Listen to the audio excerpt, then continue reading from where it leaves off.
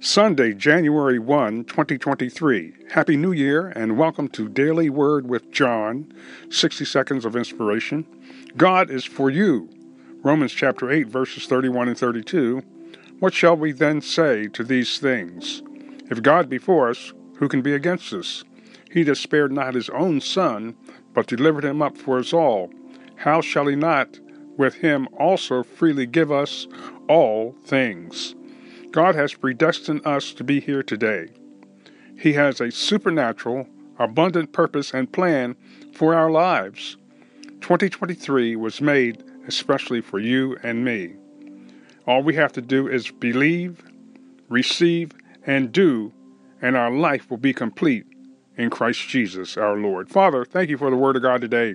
Thank you for this number one day, the first day of the new year. We honor you and praise you for victory throughout this year, and we glorify your name according to your word. Save the lost, heal the sick, and deliver those that are bound. In Jesus' name, amen.